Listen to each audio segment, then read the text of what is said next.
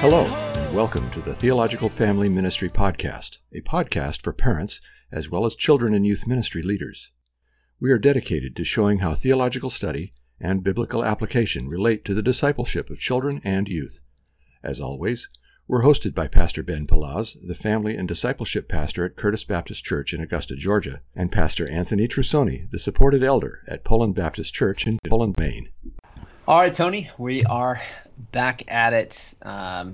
Is your coffee piping hot and refreshing to you?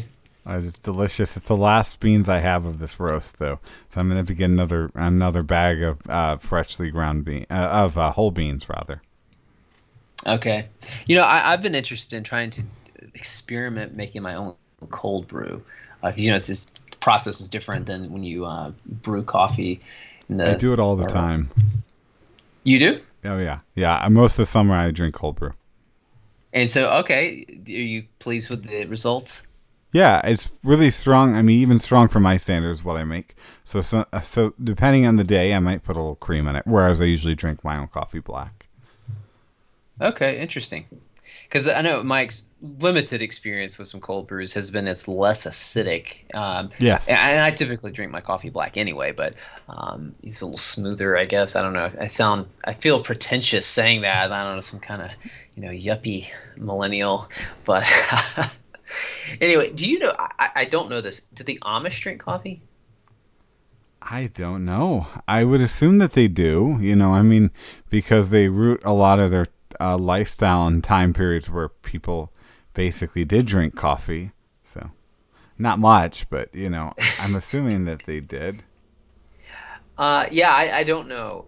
The reason I bring it up, I was up in my visiting my in-laws in Pennsylvania just last week, and they're out pretty rural, and to the extent that they have my father-in-law is a pastor, and so the church owns the land of the church, and then the house for the parsonages is connected, but it kind of loops away from the street. And so anyway, right across the street from the church, there is an Amish family that lives, but it's about 5 houses down from where my in-laws are.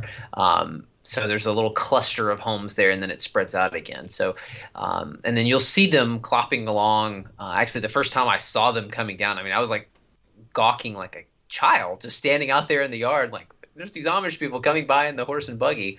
And so, I was up there seeing the Amish, waving at them occasionally. And it just got me thinking about their way of life and, the song Amish Paradise, that kind of thing. So have you had many encounters with the Amish, even through novels or movies or real life encounters? Yeah, probably more real life, other than there was a bowling movie about Amish people that was famous for a while. So it's no. Did that have Woody Harrelson in it? It did have Woody Harrelson. Okay, I haven't seen it, but I think I know what you're talking about. So I grew up in northern Illinois, but we had a cottage in southern Wisconsin. And in that area of Wisconsin, there are a lot of Amish people. And we would often vacation in that area. And so I suspect every summer, I'm not like I would go, hang out with them and enjoy a burger with them, but, I would be around them probably every summer. But even more, when we lived in Maryland, Lancaster County has a huge Amish population, and I went to a youth ministry conference in Lancaster County, as well as I spent some time. I got our dog in the Amish community area. Interesting. So yeah, my father-in-law is from Eastern Pennsylvania, and my wife, and they've spent time living in Pennsylvania when she was growing up. So they say Lancaster, and I kind of pointed out, I'm not sure what's correct, but anyway. Yeah, so what is your view of the Amish? Yeah, so I view them as basically moral people with toxic theology. I don't mince words, but you don't. I don't. You so don't. So I think that they're probably for all the false teachers in the world, they're probably some of the better ones for society. That's okay. That's they kind of just keep to themselves. Yeah. What do you think is the public perception, of people of the Amish? Yeah, people treat them like an exotic amusement, and they can be really cruel with it. I mean, I feel like almost like people treat seeing an Amish person like seeing a snow leopard or something like that. But no, I think, I mean, we see that they're in. There's more and more Christian romance novels that are based on Amish people for some reason. There's also, I mean, reality shows that kind of exploit them and treat them again as this kind of, I'm almost again like seeing a snow leopard, seeing something that's strange and unusual, but almost subhuman. What do you think about the perception that they have?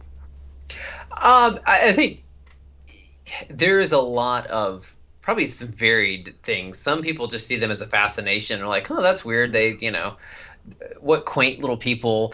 Yeah, some people it is like seeing the Sasquatch or something. And like I said, when I saw them, I mean, I was gawking in the sense of I was just amazed. Like, okay, yes, here they are. They're real. I've seen them on television and stuff, but seeing them go by and like this is actually how they live without electricity, at least a lot of them. And so, yeah, I wasn't out there pointing and like yelling, like, "Hey, everybody, look!" But it was just because it is so different. I think some people, yeah, you said that they have toxic theology. Now, I've not had the opportunity really to interact with the Amish. Though my father-in-law has. And there are ministries to the Amish as well, which is encouraging to hear. Yeah.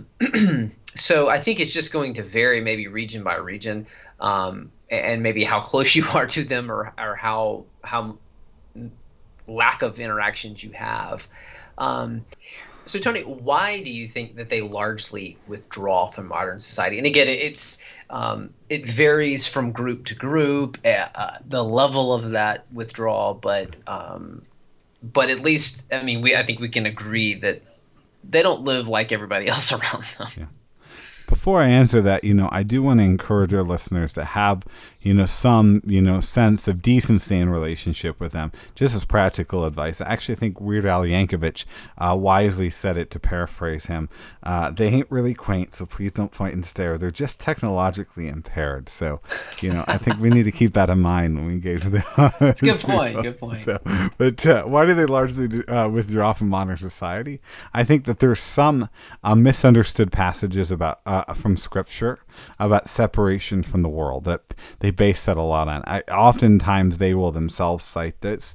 I mean, Joseph Almond did that himself. I think there was that kind of a fear that the world will corrupt them, that corruption kind of comes from the outside. And also there's an erosion of evangelistic values, which is interesting because a lot of the first Mennonites, which the Mennonites led to the Amish, not vice versa, contrary to what people might think, a lot of the first Mennonites were committed to evangelism, but these people, the Amish actually, almost all Amish sects I don't believe in it, actively think that it's not a good idea. So that probably kind of pulls them away from society as well. But what do you think, Ben? Well, and they were also persecuted. Yes. Some, weren't they? And so then you could see how at least the generation being persecuted withdrew from society, just being gun shy. But yeah, I think this is content. To be fair, Baptists were persecuted too, and we're putting Chick-fil-A's in Boston now, so. That's true. They were drowning us and things like that, and other less severe things. But yeah, I think the Amish are trying to, not be tainted by the world. And yeah, it's just, I think it comes from some skewed reading of Scripture.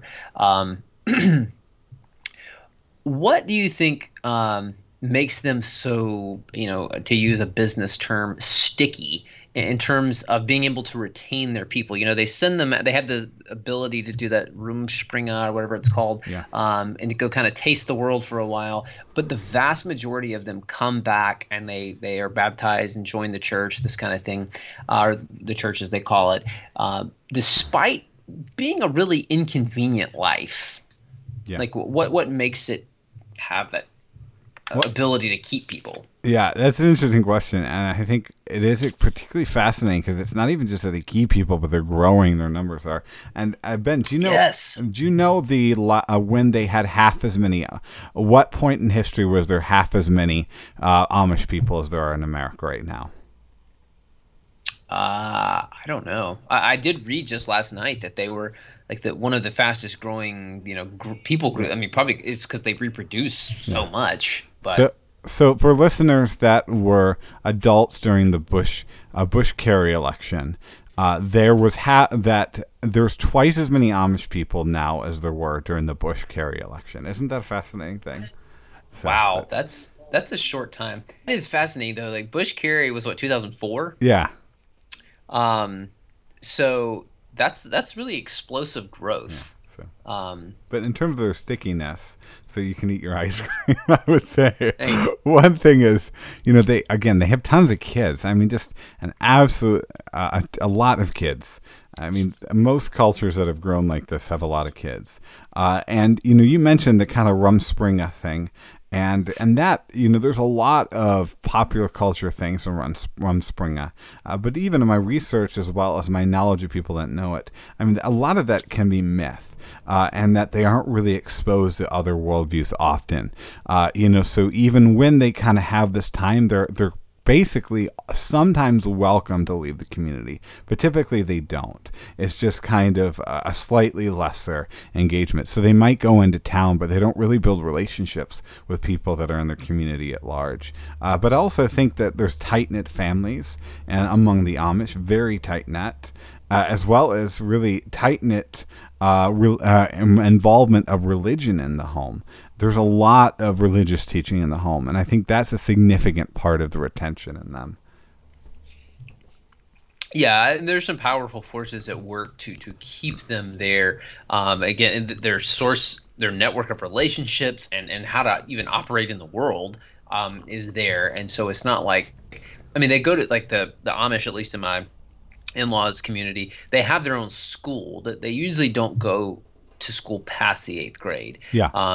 They learn some things, and but just the whole way of life is so wrapped up in that very tight-knit community that it's almost unimaginable for them to go operate in society. Now they know of people. There's a situation where a woman was being abused by her husband, or that was her story. I have no way of knowing or verifying any of this, but anyway, she went to the bishop, and the bishop said, well, if you just were more compliant or did what he said, then he wouldn't have a reason to beat you, which if that's what happened, that is deplorable. Yeah. Anyway, then it's common, at least for this group, they'll pay other people, the English, outsiders, to drive them around, drive them into town for things that they need. And so this man was driving her, started confiding in him. Well, they became lovers, and then she left the guy that was abusing her, and I think he left her as well. He didn't sound like a very good guy.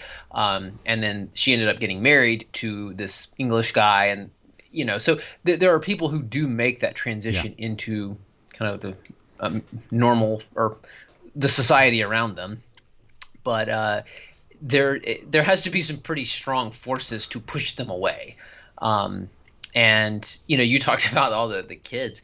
My father-in-law knows an Amish man there in their community who has 100 grandchildren. Like he can't even remember all their names, I don't think. Sure. He can remember most of them, but that's a lot of Amos. I can't remember your name. Come here. But it is a fascinating thing just to watch and to think about. What can we? Because this whole podcast is not going to be about the Amish and the paradise. Because actually, some of the things I've heard, from people who live around them, it is not as rosy as the romance novels would have us. The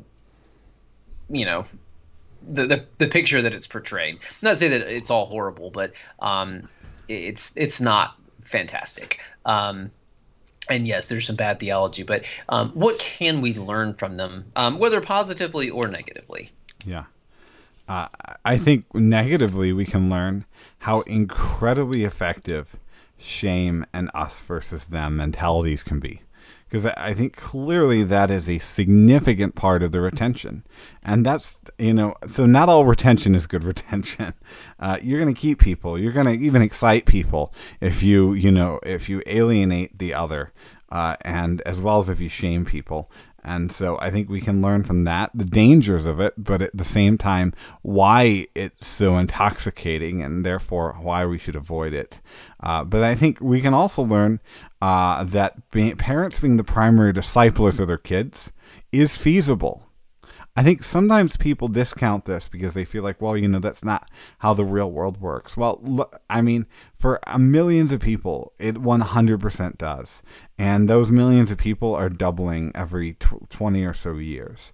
And so, I'll also add sometimes keeping the spiritual is worth missing out on things. I think we can learn that from them positively. That I'm not saying necessarily we need to miss out on, having a phone or a gas-powered lawnmower, but I think there is good wisdom there that it's okay to miss out on things in this world for the sake of what's spiritually good for us. What would you add to that? I really like that, and that's probably the thing I would zero in on. That I've heard Andy Crouch, who wrote that book TechWise Family, talking about our families dealing with technology.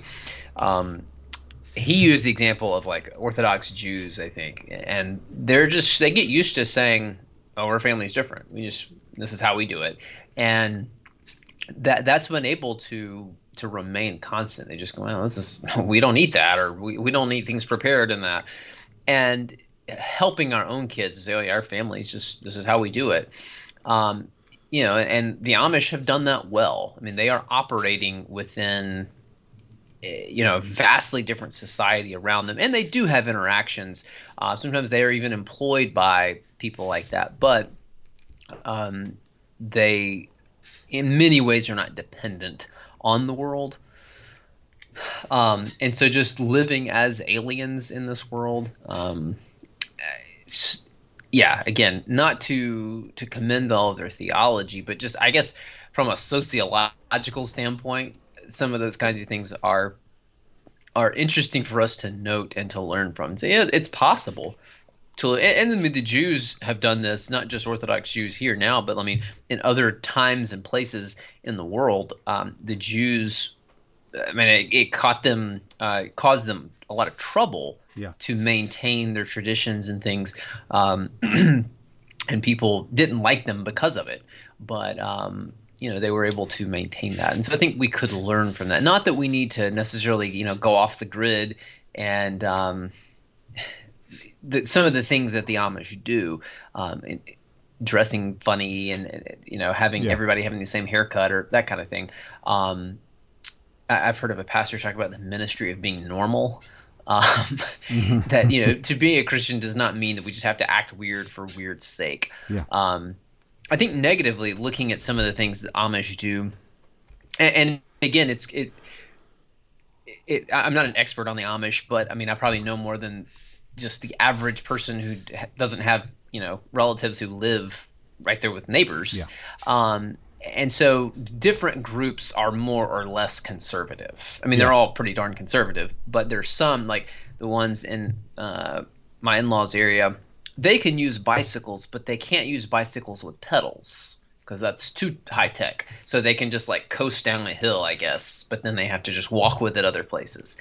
Interesting. Now, my father-in-law was talking to, I think it was a Amish woman in Lancaster County, and she thought that was how silly it was that there are Amish who can't have pedals on their bicycles. Like, why not? And he said he was thinking, well, there's a lot of other things you do that, I might find kind of silly. But so there's that. But sometimes it can feel very pharisaical. And by that I mean creative ways to get around the rules. And so I think sometimes missing it, going by the letter but missing the spirit, and just kind of that attitude can be not so good. Straining out a gnat and swallowing a camel kind of thing. There are things about some of their practices that I don't know. It seems almost contradictory, and I mean, other people can do this kind of thing as well. But trying to walk the line, oh yeah, we're not dependent on the world, but then other ways where they do, and so I think just what is the intention of what we're doing, not just the bare facts of it. Yeah. So I think too, just asking the question, why did you stop at the particular point in history of technological development, of style, these kinds of things? Like, what made that particularly godly? Why not go back to the days of, what they were wearing in first century Palestine, and wear robes and sandals? Some of these kinds of things. It's just sort of this, and you see this in various Christian groups, particularly highly fundamentalist groups, where this sounds arrogant. I'm not trying to be, but not overly thoughtful. It's just like, this is the way it is. This is how we will do it. And instead of kind of a wise engagement of, well, this is what we're going to do, and this is why, and just sort of broader principles instead of, this is down to very specifically, this is the haircut that you can have, these kinds of things. So I think that's helpful for us to think about as we interact with the world that God has placed us in. So what resources can help us, because that's really what we're getting at. What can help us to navigate living faithfully in whatever culture we find ourselves? And we have people that listen to this that are not in America. To live in that culture without succumbing to that culture. Yeah, I definitely think one thing that we have that the Amish have as well that is vital to this is Scripture and living by this. Although they've often built a system around it, but we are called to live by Scripture, and Scripture will give us wise guidance in navigating these kind of things. I also think there's a good example of Christians in the past to help towards this end. I actually think of Augustine. I think is a great example of navigating kind of the two worlds, of navigating living faithfully without succumbing to it. I think he kind of describes a lot of this in his book, The City of God. And finally, I'd say kind of living by a Great Commission mentality, which has really, I think, led movements of Christians to, whether they go into China or they live in the United States, that we embrace the things. We're willing to accept the things that are not moral statements, but we are critical. We are analyzing, and we are only embracing those things for the higher purpose of bringing glory to God and bringing the gospel out into this lost and broken world. And maybe those things are a little over simplistic, but I suspect they might be helpful. What do you think, Ben? I think that's good. Yeah, I mean, the Scripture with the Spirit giving us wisdom and understanding and illumination. The church I think, is also a resource in that to help us, other Christians, that we know. And you alluded to this, but I guess just to spell it out, but good teaching and writing, whether it's current, I think that's helpful, but also from the past. Yeah. People that are situated with different cultures, different times, different concerns to help us go, gain some insight, and just, relationships with people that we know. Yeah. But you think of Hudson Taylor. You mentioned China. He went to China and basically became Chinese. Mm-hmm. Some may be deeply offended. He culturally appropriated, but he loved the people. And I've read it would sort of be hard to tell him apart. He just blended in so much to Chinese society from his ability to speak the language. And just, the longer that you are in a culture, you become aware of differences from your own. Yeah. But even the ways they think about things sometimes are different. And so culture in one sense is neutral. Mm-hmm. Now all cultures since the fall have, rebelled against God in various ways. And so, but yeah, you just talked about being discerning about where we're at. And I think this is, I can't speak for other cultures. I can speak some for ours, where there can be, at least in some circles, sort of this this idea that a certain slice of our culture is like God's way of doing it, and the way we do it is, basically handed down from the Apostle Paul. Now there's other people in our culture who are messing it up and they're godless, but the way we're doing it is just, this is God's way. It's like, well, okay, not so much. There may be good things about it, but just assume like this is the way. That's not a good way of framing things. And that's, I don't know, in some ways kind of like the Amish, like this is the way to do it, to be faithful.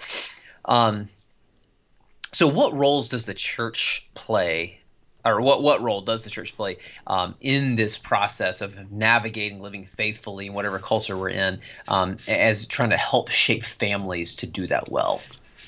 Yeah, I think that one of the ways the church does this is the church needs to venerate the spiritual work that happens in the family.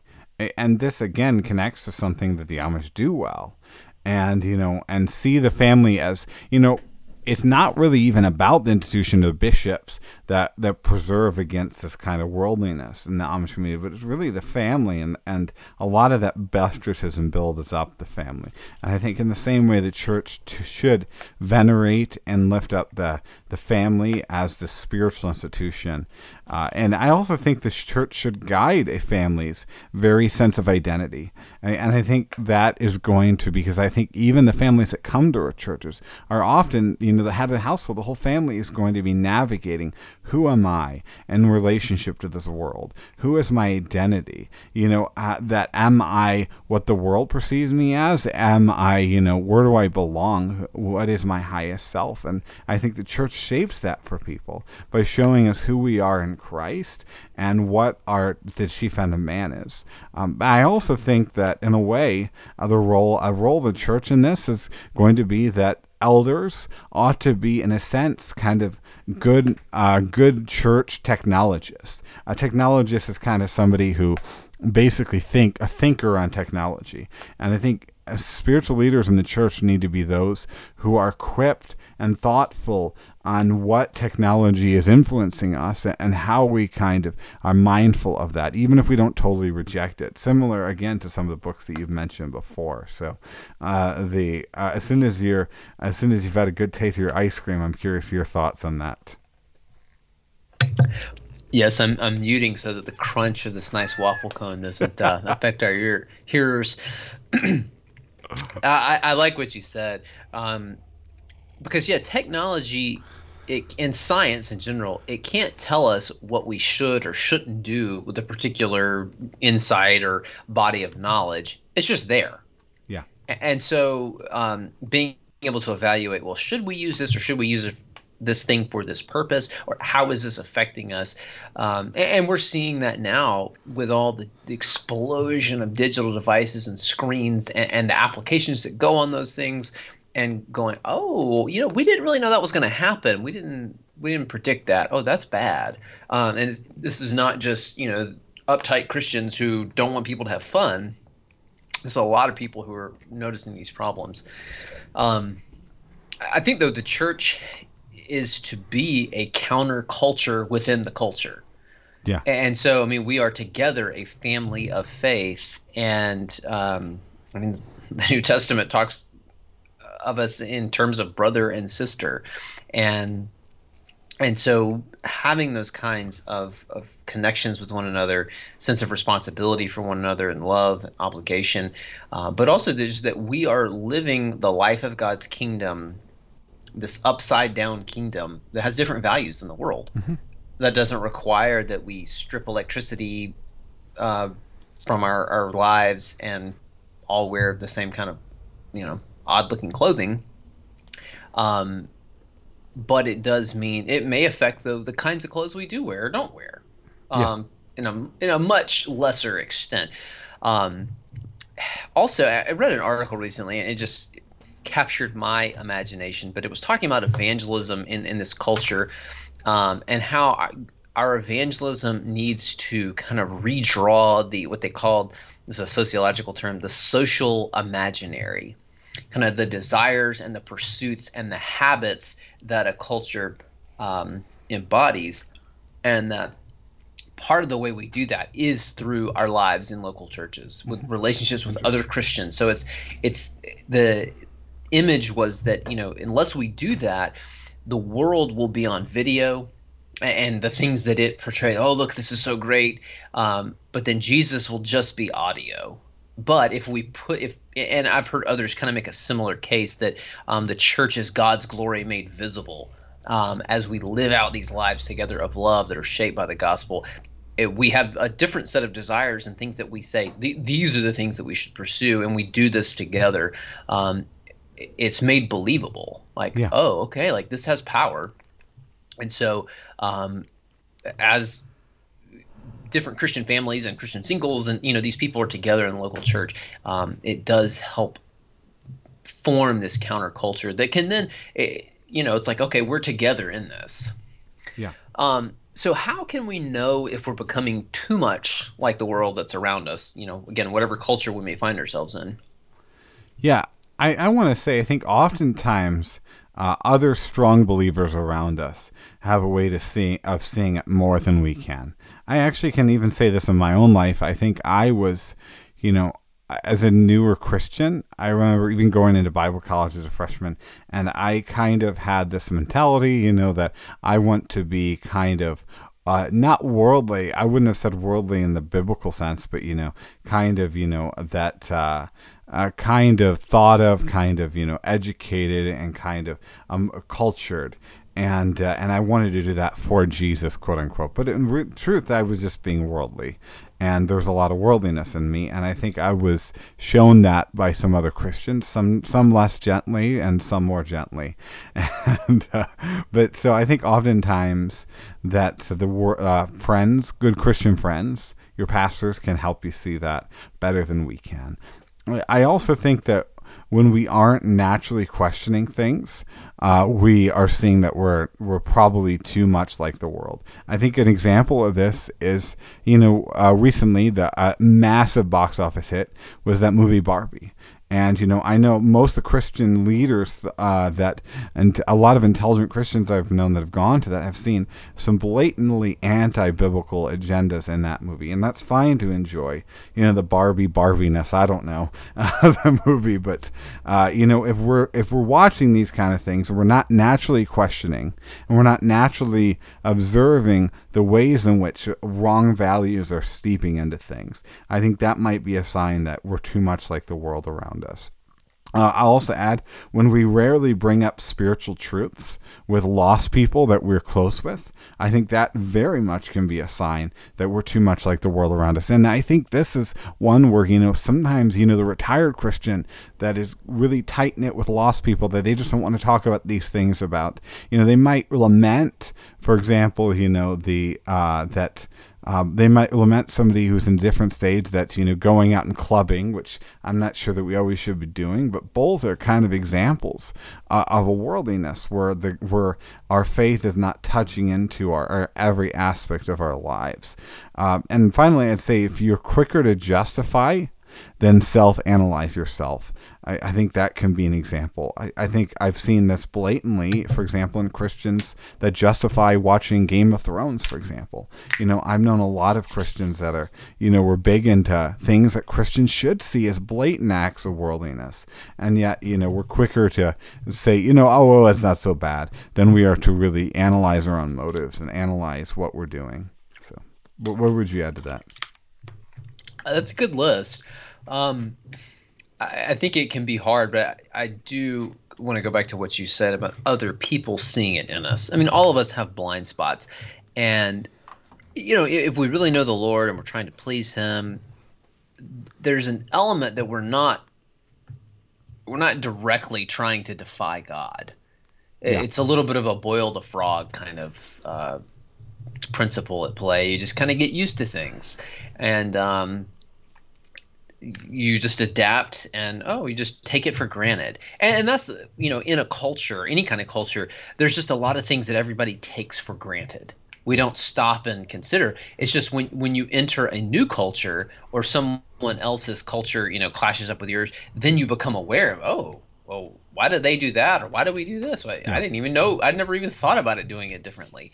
And so, and this can happen too, even like from an economic standpoint or financial, and not like large scale economy, but personal finances, between people who are kind of middle class and people who are poor. And I dealt with a situation like that, and I was talking to someone who has dealt a lot with people in poverty. And one of the things he said was that, that just the way that they view money is vastly different, and they really don't care about my middle class approaches to viewing personal finance. Yeah. And so, yeah, just becoming aware of those kinds of things through the interactions with others and as they speak into our lives. But I really don't have great insight to add to some of the things you said there. I think this good reference points. So, I mean, is this all, if we do these things well, is this a foolproof recipe to spiritual success for our kids? If we get all this right, we navigate it rightly. Yeah, I would definitely say no to that. Good question, though. I mean, even the Amish lose about 10% of their people. They're known for being super sticky in their faith, but they still lose 10% of their people. And they lose 10% of their people without having to rely upon truths like divine regeneration. And we as real believers, we need God to divinely regenerate. We can't just throw enough rules at people.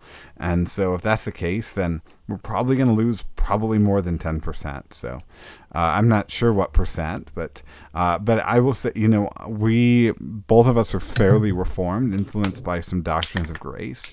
But even though that is the case, we do need to realize that retention of the faith will be more likely if we are mindful of these kind of things, if we are aware of the impact of worldliness, and if we are cautious in that way. There's no question. There's biblical truth that will impact retention.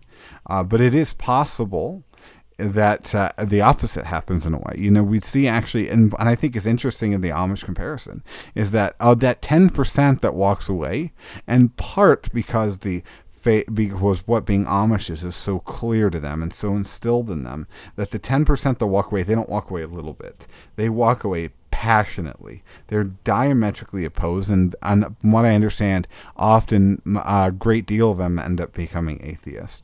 And so similarly, it's possible, if we are very clear on what worldliness is and the dangers of it, and we're raising them up in the truth, it's possible that doing this more intentionally will result in the children of ours that reject the faith, rejecting it more passionately and reject it more decisively. But I think it's that cost is worth what it means to be faithful. Yeah, that's good. Good insight. I mean, it's frank, but that's good. I'm toning up Frank. What's that? I'm toning up Frank. That could be another good Italian name, though. Frankie. Bada bing, bada boom. I was up there, because we went through Pittsburgh, and there's a lot of Eastern European folks and Italian and stuff, so it's fresh in my mind. What are some dangers that you see for contemporary Western Christians in particular, because that's where we live, we just know that context better, of Western Christians kind of being overly influenced by the world? Anything stick out to you there? Yeah. I put kind of three things that I could quickly, but I suspect you're going to have some better answers. I think some real dangers I've noticed is that we've given, especially I feel like lately, we've given up the pretense of really caring about what we watch. I feel like 10 years ago, even that the drama in the Game of Thrones, it really doesn't exist over a lot of other comparative shows or comparative movies that, have explicit pornography in it. I also think social media can pressure towards false tolerance and celebrating worldliness, and that's a huge factor, especially among the young, especially the Instagram, the TikTok generation. And finally, I'd say the continued influence of marketing and kind of concert culture in churches, I think, is another danger in contemporary Western Christianity that can influence being more worldly. And I think it's hard for me not to see a lot of that worldliness as being behind some of the justification people gave of some abusive and fallen pastors, especially famous ones. I think that's good insight. Some of the things that I think of, just sort of this notion of the good life, very influenced by what this world says is good. If this is all there is, comfort, opportunities for our children, and we've talked extensively about some of those kinds of things. All these access to all these extracurricular activities, which in and of themselves are not bad, but if they come and they start cutting out our connection to the body of Christ and the means of grace that God has given us, and the avenues that we have to love and serve His people, just so that our kids can have this experience or that becomes a problem. And so I think I see many people sort of buying into that notion, particularly people who have some level of means. Not that they're lavishly wealthy, but they've got some expendable income, and it can just become this. I think we've called it a 300-pound gorilla or something, or this monster that just will not be appeased. It just keeps wanting more and more. Yeah. I think our approach to money as well can be money and comfort, and our approach to power and influence can be worldly. In the West, in America in particular, we have enjoyed as Christians a lot of cultural favor that, if you read the New Testament, you wouldn't necessarily come away thinking, oh yeah, that's a guarantee. Yeah. Though we should be thankful for it, we are seeing though that wane now. And so there are some who it's very angry that we don't have that anymore. And I mean, there are things that are good about cultural Christianity. I mean, it's got its problems too.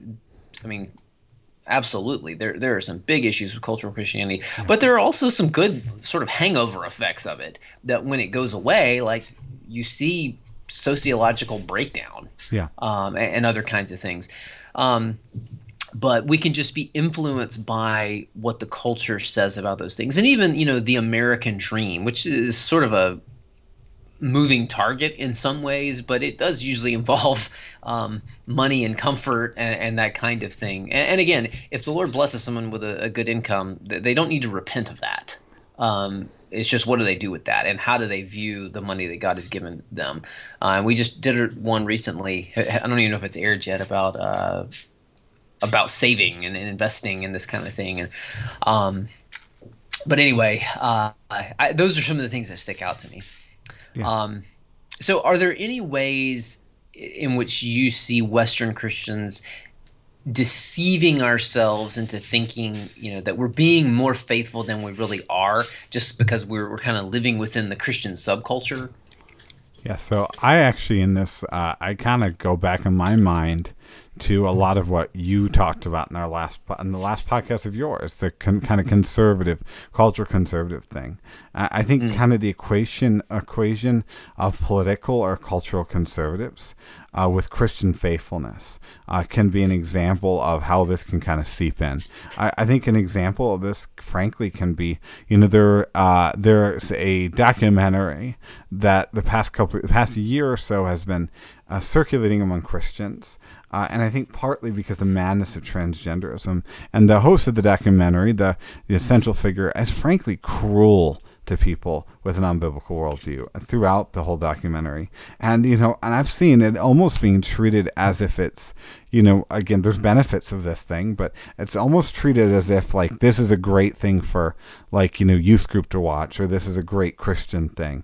When I'm not so sure about that. And I think that's probably a product, frankly, that, us versus them, that kind of beating down people that you disagree with, that is an aspect of worldliness. Or another recent one is that, there have been, I can think of popular Christian other Christian films in cinema that, are even owned by Christian studios that have really nothing to do with Christianity, but are kind of tied to this conservative culture. I think assumptions, for example, that having Hillsong on the radio means you are discipling your kids, I think can be another way in which we're deceiving ourselves and thinking that we're being more faithful with these kind of Christian values than we really are, especially as sometimes worldliness can steep into those songs.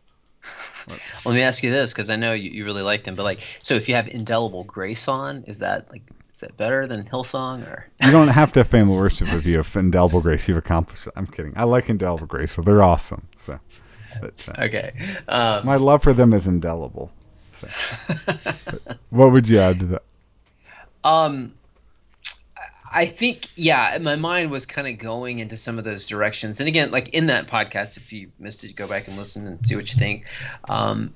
But when we're talking about the cultural conservatism, not so much talking about politics, though they can go hand in hand. Yeah. But the key is not about Democrat and Republican. It's sort of more of a this is how we live. This is how we do things. This is an approach to life. The purity culture and the promise rings and Christian conferences and Christian camps and Christian movies and all those kinds of things. And not to say that they're all inherently bad or inherently good. It's just kind of that's the lay of the land.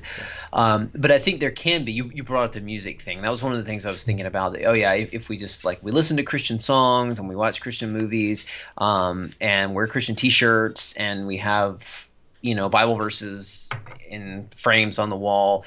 But then we live in such a way, in many ways, not and aside from we're having orgies on the weekend, these drunken parties. I'm not talking that extreme, but just we miss church probably most weeks. We go to the lake, we do travel ball. We really don't give. Every now and then we'll give a little bit to the church, but we just travel ball is expensive, and we want to go on these trips with our kids, and we can't do that if we give, and these kinds of things, and so the lifestyle ends up being a whole lot like our neighbors who don't know Christ, but we're like, oh yeah, man, we love Jesus. But we'd have to stop and go, wait a minute, what's going on here? And so not to say that listing, actually, I know Lifeway Research, and maybe someone else helped them with this, but they've done some long-term studies looking at people who stayed in the church after they left high school. And one of the things, not the biggest thing, was that they listened to Christian music. Now, I think that can be a means of grace, particularly if it's solid songs. It's putting that in their hearts and minds, as opposed to listening to things that are graphic and degrading. If I got to pick, I'm going to go with that. But Christian music by itself is not, the savior. So I think sometimes just, we're doing the Christian things. Again, it's the culture we're in, and so we're not even thinking in terms of these other categories, because it's just this is the air we breathe. Like the fish going, what water? It's this is just how we're supposed to do it. And sometimes I think we can deceive ourselves and say, if we just sort of do these things, this is Christian faithfulness, versus some of the more horizontal stuff that the New Testament calls us to, living lives of peace, being peacemakers with one another. And those things are much harder than, playing the next Hillsong track or Indelible Grace or whoever you like. It takes more effort to do that, and just more intentionality, more wisdom. And I think, the call to Christ, he gives us everything, but it also it requires everything of us to come and die and follow him. So I think in that vein, I think so many young families need to see today that, you can be, we often see, worldliness as being, this, that, or the other, but you can be anti-woke. You can be that advocate taking America back for God. And you can also at the same time be profoundly worldly. In fact, a majority of those people, probably with those mentalities, are profoundly worldly. I've seen research on this recently, and I was talking when, I was up there with the Amish, and my brother-in-law came up. He lives in western Pennsylvania, where about an hour and a half from there, but in a more urban area. But a lot of people who they kind of have that take back Christian America mentality, not all of them, but a lot of them, are people who would say, yes, Christianity is a great thing for our culture, but they themselves do not actually have any kind of active faith. They're not. They don't go to church, and so that should tell us something. Mm-hmm. That's a real problem. Mm-hmm. Worldliness. Yeah. Yes. Hey, that's great for y'all. Go do that. Now I'm gonna sit at the house and I don't know, watch the Steelers play and drink beer on Sunday. Yeah. But man, this is really what we need. And people who don't like it, they just need to get out. But that's not what Jesus called us to. No. And so, we just need to get our priorities straight, get clarity on what does the New Testament say and what does it not say. Yeah. So are there any resources or steps or things that you'd encourage families to take to try to become just more aware of the culture's influence on them, their assumptions about those things, just anything in that area? Yeah, I'd say 3 things here. So one very practical thing, I think families would be wise to set aside time to talk about what we are taking in, whether it be media, whether it be the conversations on the bus, and assess those kind of things. Assess things and contrast things to the worldview of our faith. And then I'll add a couple resources I think that help towards ourselves thinking on that. And that is Tony Reinke's got a newer book. I actually haven't read the whole thing, but I've read significant parts, and I've had a lot of friends who finished it. But I need to I think I've got it in the mail. But God, Technology, and the Christian Life by Tony Reinke. And then another one, I was thinking of a couple other resources, but Center Church by Tim Keller, who's now in glory. Center Church is a great resource on having both a gospel-centeredness as well as kind of a right approach to engagement with this world without compromising to worldliness. And I highly, highly recommend Center Church for that. It's kind of a long read, but it's a good read. Yeah, I have that one on my shelf. I inherited it somehow, have not read it. I've seen the Tony Reinke book, and I know he's written a couple of things. He did the 12 ways your smartphone is changing you, which was very impactful for me. And just I think he spent a lot of time thinking about these things and why he's read widely and researched widely on those issues. And so it's definitely worth your time. What would you add? I think more basic than that, getting to know people different than you, to become more aware of your own culture, your own assumptions. Whether that's across racial lines, across where they live in town, cultural things, economic or personal finance, like someone who's poorer than you or richer than you. Yeah. It makes you more aware of, okay, we do this, and then that would lead to, well, why do we do it like that? Do we have to do it that way? Is that like the way of faithfulness? And then reading things from other places and times. We talked about this earlier. Reading things from church history. Dealing with just different issues, and reading things from people that are maybe they're from your own culture but at a different time, or reading things from a different culture can just be helpful to get someone looking in a different window.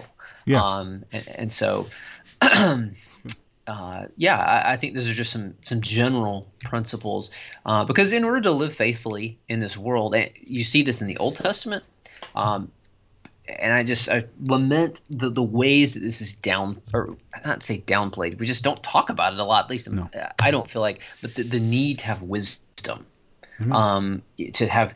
to know what God says, but then to have the skill to go, okay, this is how this works out here. This is how this works out here in relationships, and whether it's money, in ruling well, exercising authority. And then in the New Testament, Paul is regularly praying for the believers to have spiritual wisdom and understanding.